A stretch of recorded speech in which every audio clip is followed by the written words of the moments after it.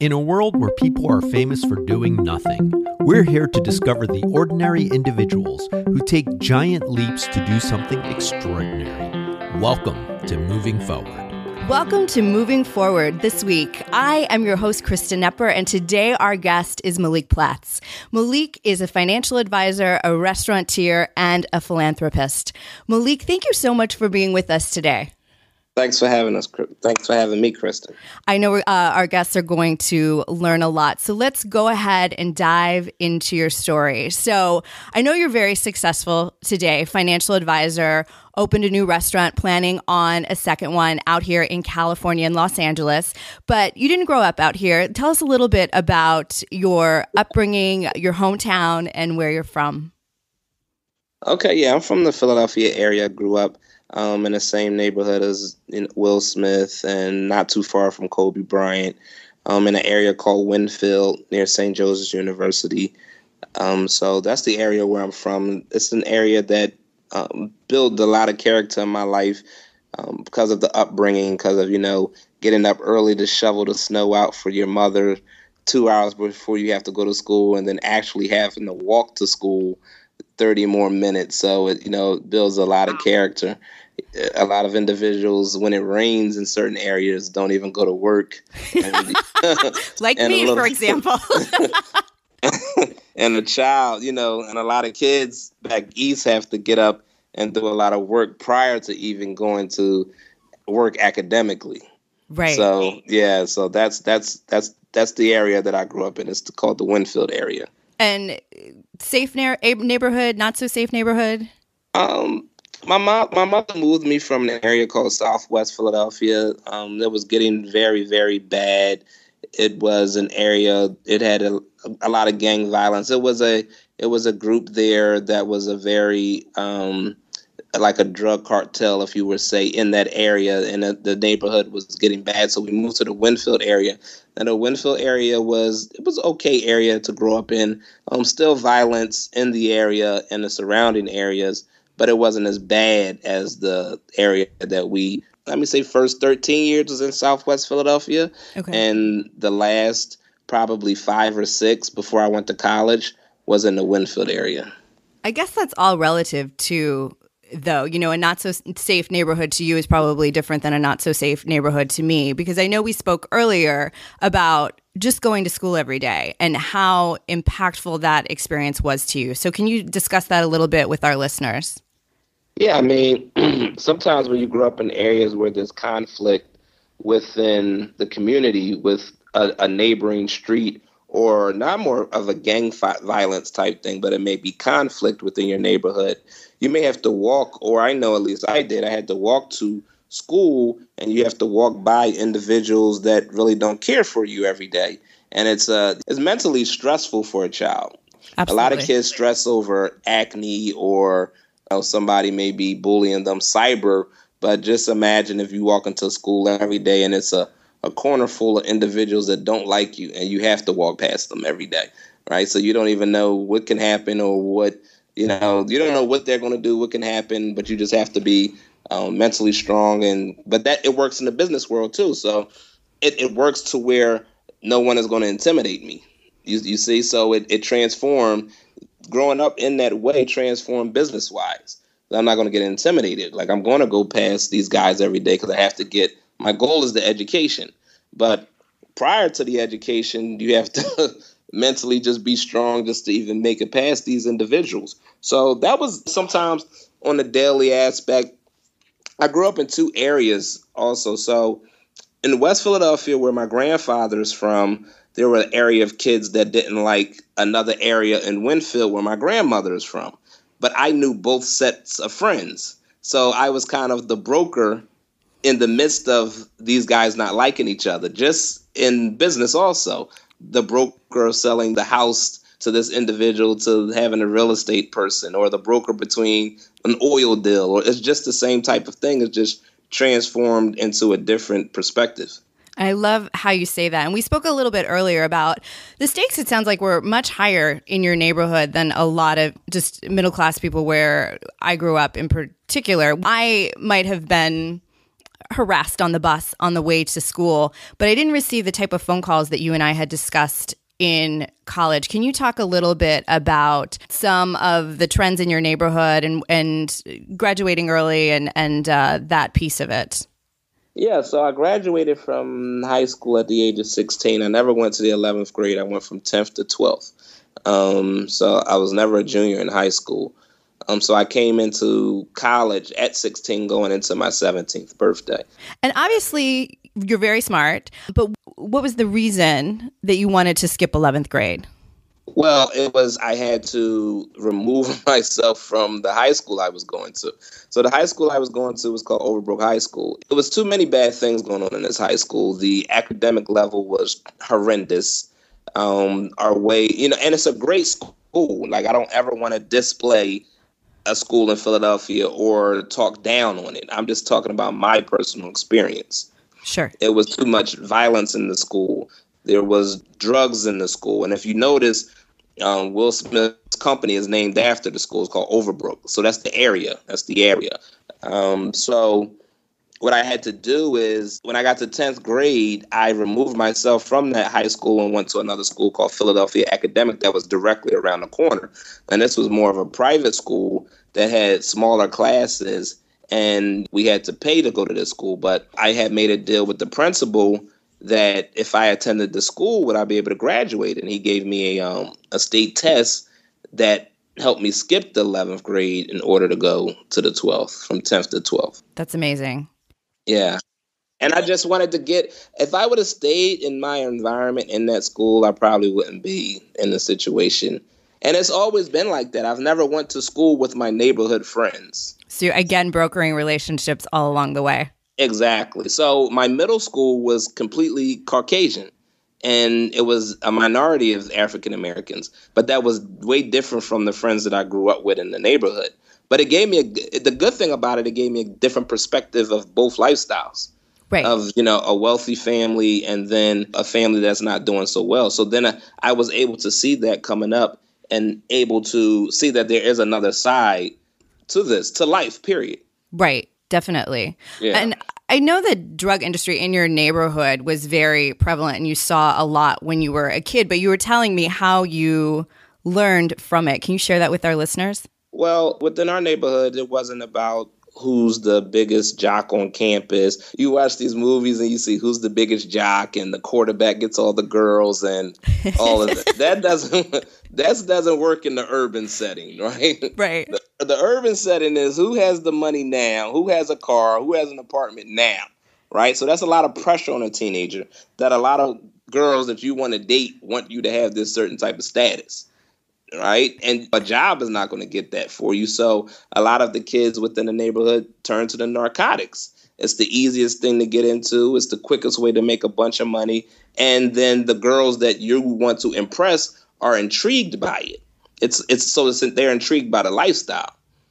And this is in urban settings. So you have these guys that are in the narcotic world at 15, 16, maybe doing $10,000 a week. They're brokering deals. They have management level seller and the retailer. These guys are CEOs at young ages.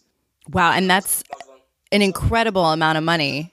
Yeah. I mean, but but at the same token, you're destroying your community. You're not thinking about it because the money is so good to you. But at the same token, you're destroying your community by flooding your community with drugs. So you have to teach these kids that that's not the correct way to do it. You can do it by going to school and then becoming successful as myself or other African Americans that I know that's in the business world. You can use it in a better way to help enrich your community and go back and teach individuals the skills that you've learned.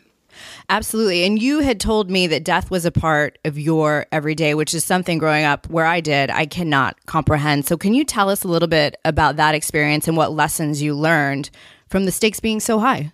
Well, I do a lot of comparison to movies, right? Okay. And just because that's America's perception on high school. Like if you watch a show and they put the token black guy in a high school and he's trying to act like he's hard, I already know that he's not that type of person because he's portraying it. Real guys that live that lifestyle don't even want you to know that they're doing this. Okay. Right? They're the quietest ones in the room. They don't even want you to know that they're this type of guy, or they're not going to try to bully a kid. They actually will be the ones that will help a kid. I Right. mean, it's a double-edged sword. They're only doing the drug selling and saying that's the only thing that they see. They don't know anything else. So they have no role models. If you don't have a role model, and the only person you look up to is the person that's making the most money, there's not a lot of options, right? And that's why there's a lot of poverty, because it's lack of options. Absolutely.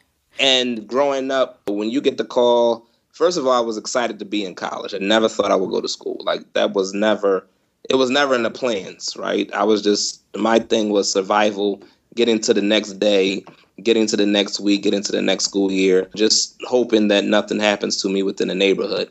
Because I had a lot of interactions with individuals that didn't like me in the neighborhood. And it could have went to a place to where I'm not even talking to you today. But at the same token, a lot of people get calls when they're in college and it's great news. Hey, remember Susie? She graduated from Penn University. Or remember, what's the name? They just got accepted into the military academy. A lot of my calls were, hey, remember Lavelle? Oh, when we say in Philadelphia, I can step down on the professional way of I'm talking. Well, he got hit up. That means that he got shot. There was a lot of calls that I got. This is freshman year in college. So Wow. I'm getting those type of calls. I had another friend named Jamie, real funny guy, came down to see me in college my freshman year. Next year, he was murdered. I had a good friend named Malik in high school that was murdered. Malik was 19 years old. I think I was 15 at the particular time. And it was a close friend of mine. So the psychology has to be strong. And that's why a lot of people of color have to prosper more than other individuals, because who do you talk to when you get those type of calls? Like, my mother can't afford a psychologist. We don't have anyone in the school that we can sit and talk to. But imagine this is happening to a lot of individuals in the south side of Chicago or Detroit or South Central Los Angeles. So these kids, a lot of them going to just give up because it's just like, there's no hope. Like, they don't have hope. Because they don't have examples. Yeah. They don't have an example. Well, what did you do? I mean, how did you maintain hope? You talked a little bit about how you went to some different schools and you were able to see some examples, but specifically, did you have any spiritual or religious beliefs that were imparted to you when you were growing up? Or was there someone who was a mentor to you in your community that allowed you to see past the possibilities of the reality that existed for you? Well, I mean, the thing that I did is I removed myself from the situation. I just kept saying, this just can't be it.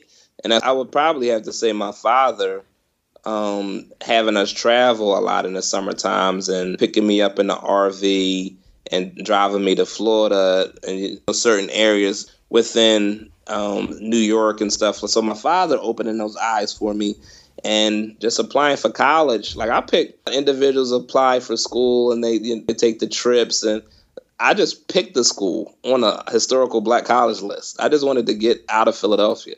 That was it. I just said, I picked 5 schools. I said, whoever picks me, I'm going. And so it was sight unseen? Well, I did see the school. Okay. I did see the school prior, but that was it wasn't how I was playing. You know how a kid may say, I just want to go to North Carolina, and he's talking to since 10 years old. Right.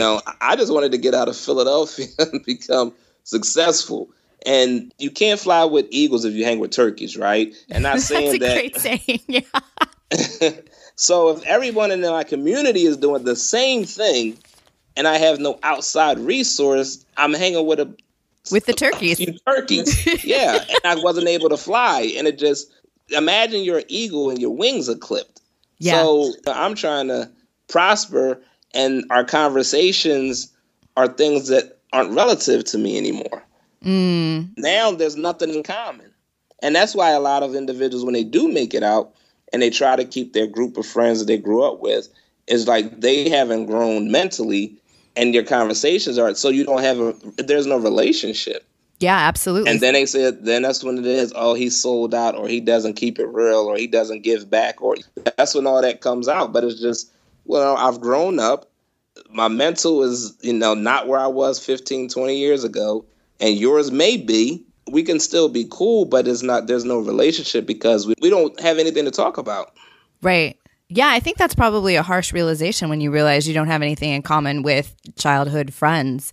Yeah. But I know that your childhood impacted you in the sense that at a young age, you kind of discovered what you wanted to do. So can you tell us a little bit about some of your stories growing up where you would be, quote unquote, brokering those deals when you were younger? My mother used to make lunches for me. So what I would do is she would make these big hoagies. Y'all call them subs on the West Coast, Subway sandwiches. Mm-hmm. She would make these big hoagies and fill them with meat and put a tasty cake inside, soda, apple. So what I would do is I would sell my lunches for $5. I would have a presentation. This is what it marketing. Is. That's marketing. I'm marketing my sandwich. You could buy them collectively or individually, how you want to do it. How old are you at the time? Oh, I was probably in the fourth grade, third or fourth grade. So probably 8, 9. 8, 9, yeah. And then what I would do is, at the end of the week, I would have $25. And in my school, you could buy things in the cafeteria, like chips. So I would just buy other things. I would buy a wholesale of them and then resell them again also. So I would buy those items, like I would buy 2 bags of chips and then just sell the other one. I would eat one and sell the other one. Or, just to keep the residuals coming in. I had to keep the residuals coming in. Hey, Moving Forward listeners, if you're enjoying today's episode, consider supporting the podcast. You can purchase a copy of the Corporate Clichés Adult Coloring Book or try out Amazon Prime or Audible using one of my affiliate links, which you can find in the write-up for any of the episodes at bemovingforward.com.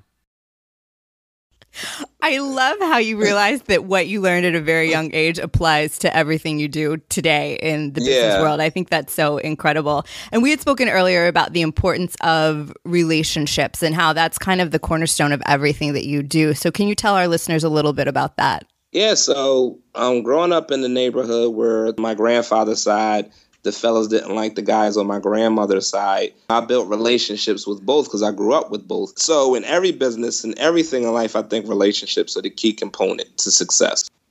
Absolutely. I love how you were able to see that and get around that at such a very young age. Oh, yeah. Yeah. I mean, because it wouldn't have worked out. Because if I had to go to my grandfather's house, I have to see these guys. And I have to go to my grandmother's house, I had to see the other guy. Absolutely. Well, let me ask you, so when have you ever let judgment or fear hold you back? And if so, how did you overcome it? It sounds like there was a lot to be afraid of when you were a kid. The thing about it is, growing up how we grew up, and I always say we because I relate to my friends.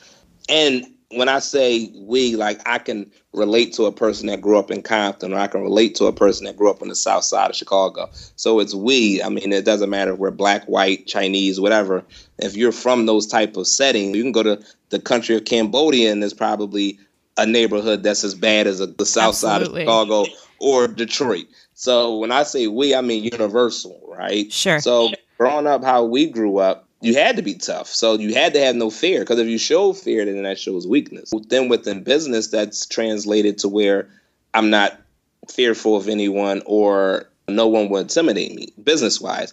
So when I sit down with someone, and it doesn't matter if they make $100,000 a year or $100 million a year, the person doesn't intimidate me because of his money stature, because let's break away the money. Let's really see what you're about. Let's really see who you are. Because if you're just putting money in the forefront, that doesn't determine who you are or what you are just because you have that.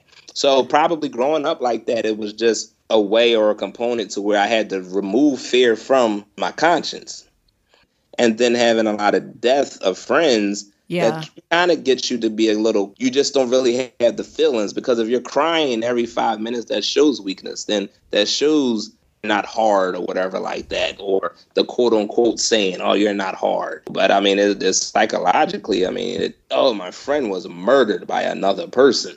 That's big. It is big. That's a big deal. Yeah.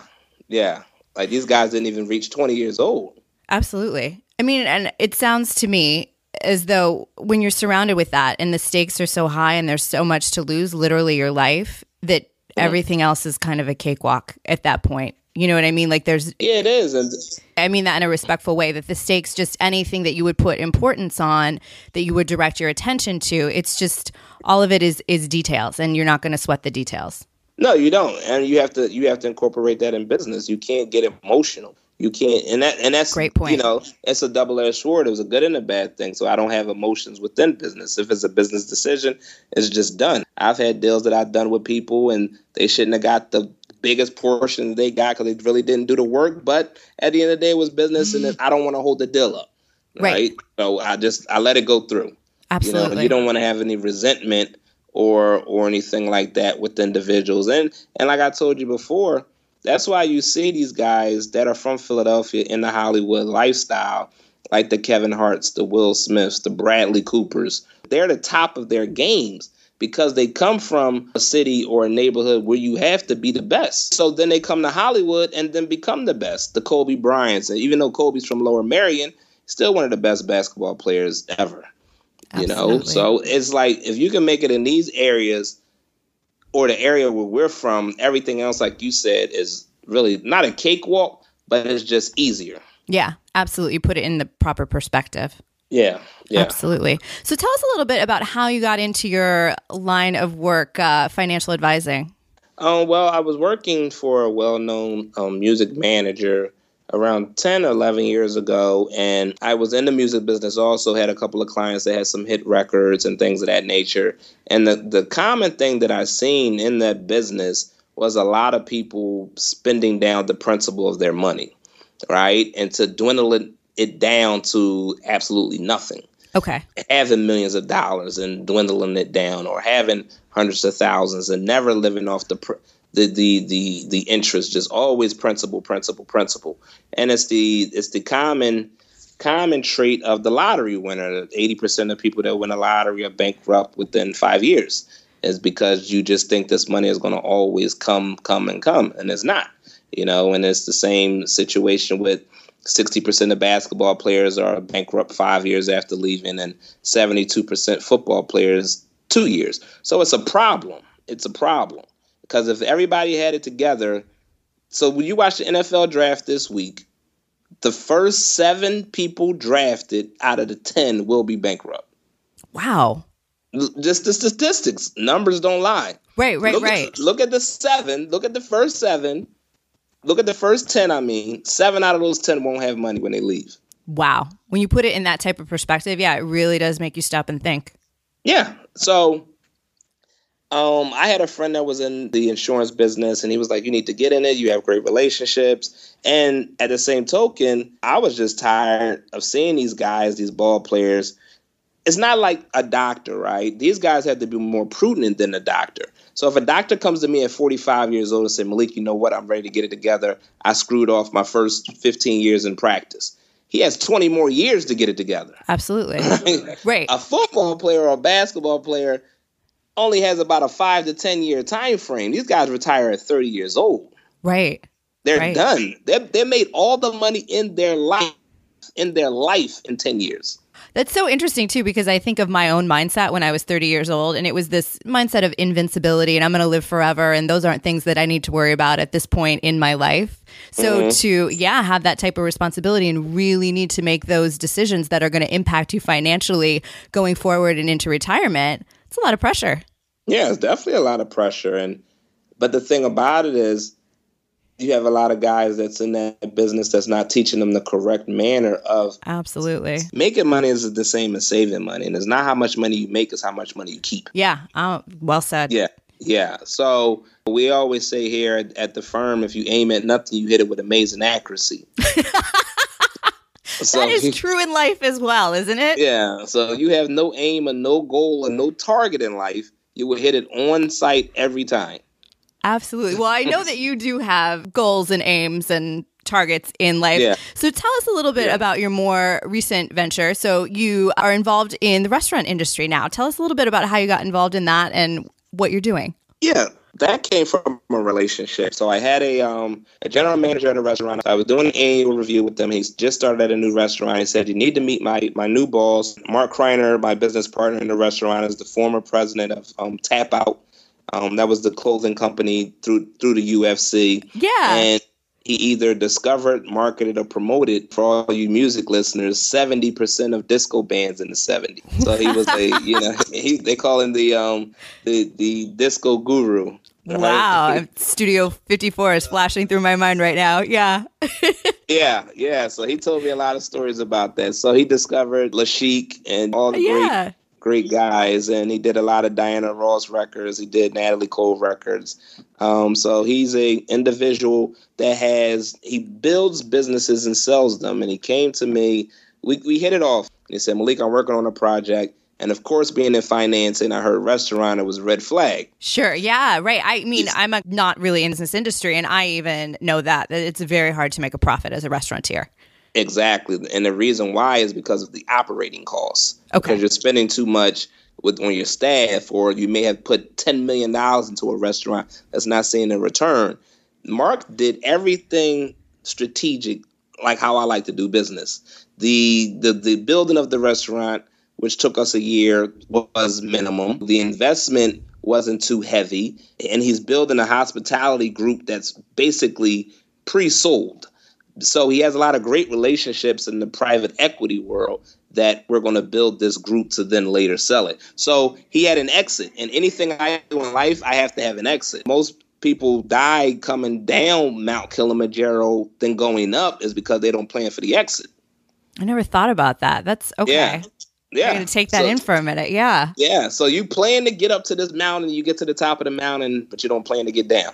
And that's life. If you think about life, that's how it is. Think about the athlete. He works hard. He works to this way. He gets to this level. He makes it to the NFL, and he doesn't plan for life after the NFL. Right. He doesn't plan for the exit. So in any business that I do, the intriguing thing about being in the restaurant business is I said, Malik, we have an exit strategy. I was sold from there. And I always tell people, in a horse race, you never bet on the horse, you bet on the jockey. Why is that? Because the jockey is the one that's going to win. The jockey knows how to train the horse. The jockey is the one that's going to win you the race. I like that. Yeah, so we're betting on Mark and Mark's track record for the restaurant. And that's the reason why we got involved. And it's called Ball and Chain. So on 1643 Cahuenga Boulevard, Hollywood and Cahuenga. Great shop. Looks beautiful when you walk inside. I love it. Well, I've been there. I can attest to this. And I was, honestly, I was a little put off by the theme of it, the meatball theme. It sounded like Archie Bunker's Corner Bar, but it was wonderful, delicious. Everything was fresh. I really enjoyed it.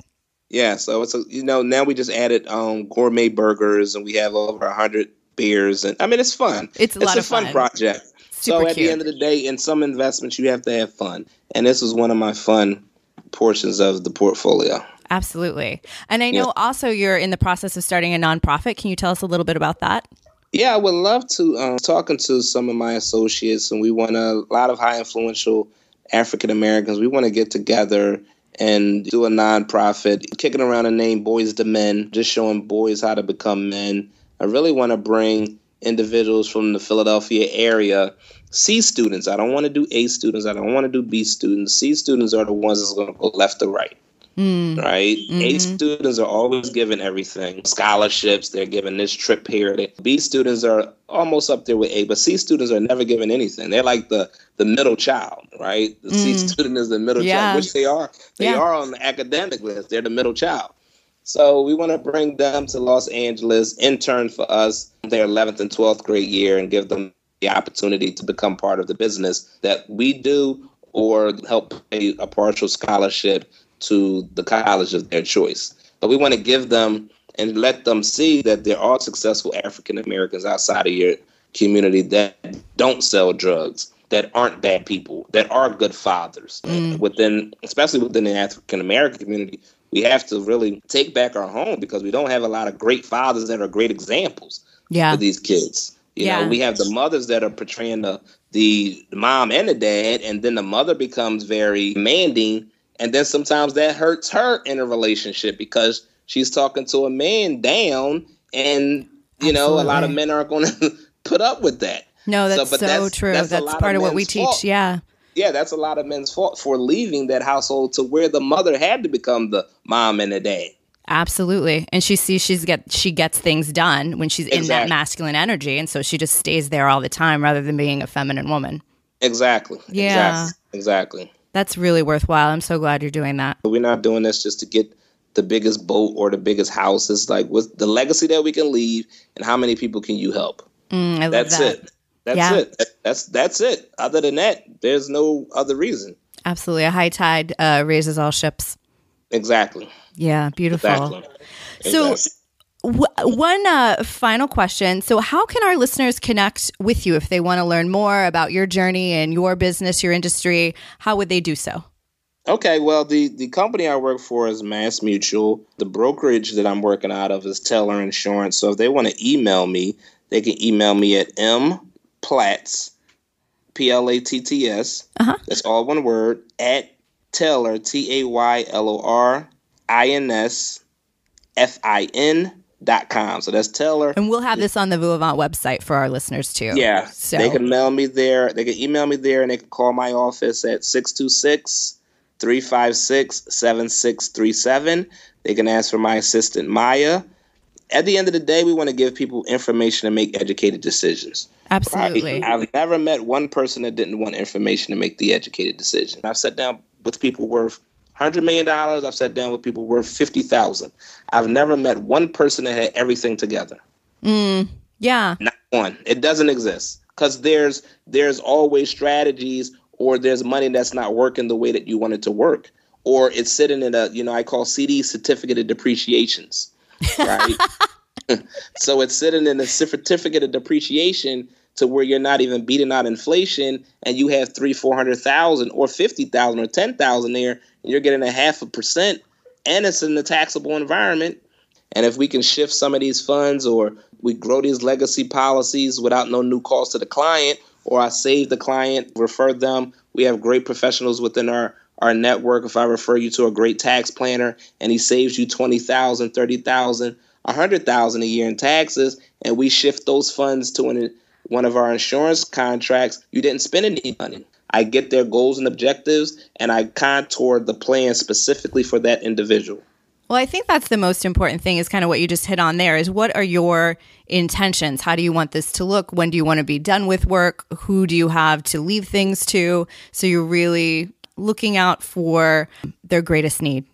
Exactly. I want to be the one that's going to be the risk-free aspect. And I tell people, if you go to Vegas, how much money do you want to come home with? And that's the money that I want to take care of.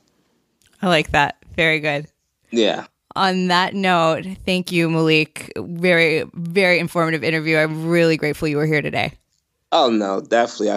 Thank you for having me, Kristen, and anybody that wants to reach out to my office, and we can have a free consultation. I'm in the Pasadena area, but I travel all over the world for my clients. So wherever you're at, and if you want the information to make the educated decision, just give my office the call at 626-356-7637 and ask for my assistant, Maya. Absolutely. Thank you, Malik. And thank you to our listeners as well. Did you like this podcast? If so, please rate us on iTunes and Stitcher and subscribe. Until next week, this is Kristen Nepper. Keep moving forward, and Sat Nam. Now it's time for you to move forward and discover the extraordinary in you. Moving Forward is produced by John Lim and BeMovingForward.com. All rights reserved.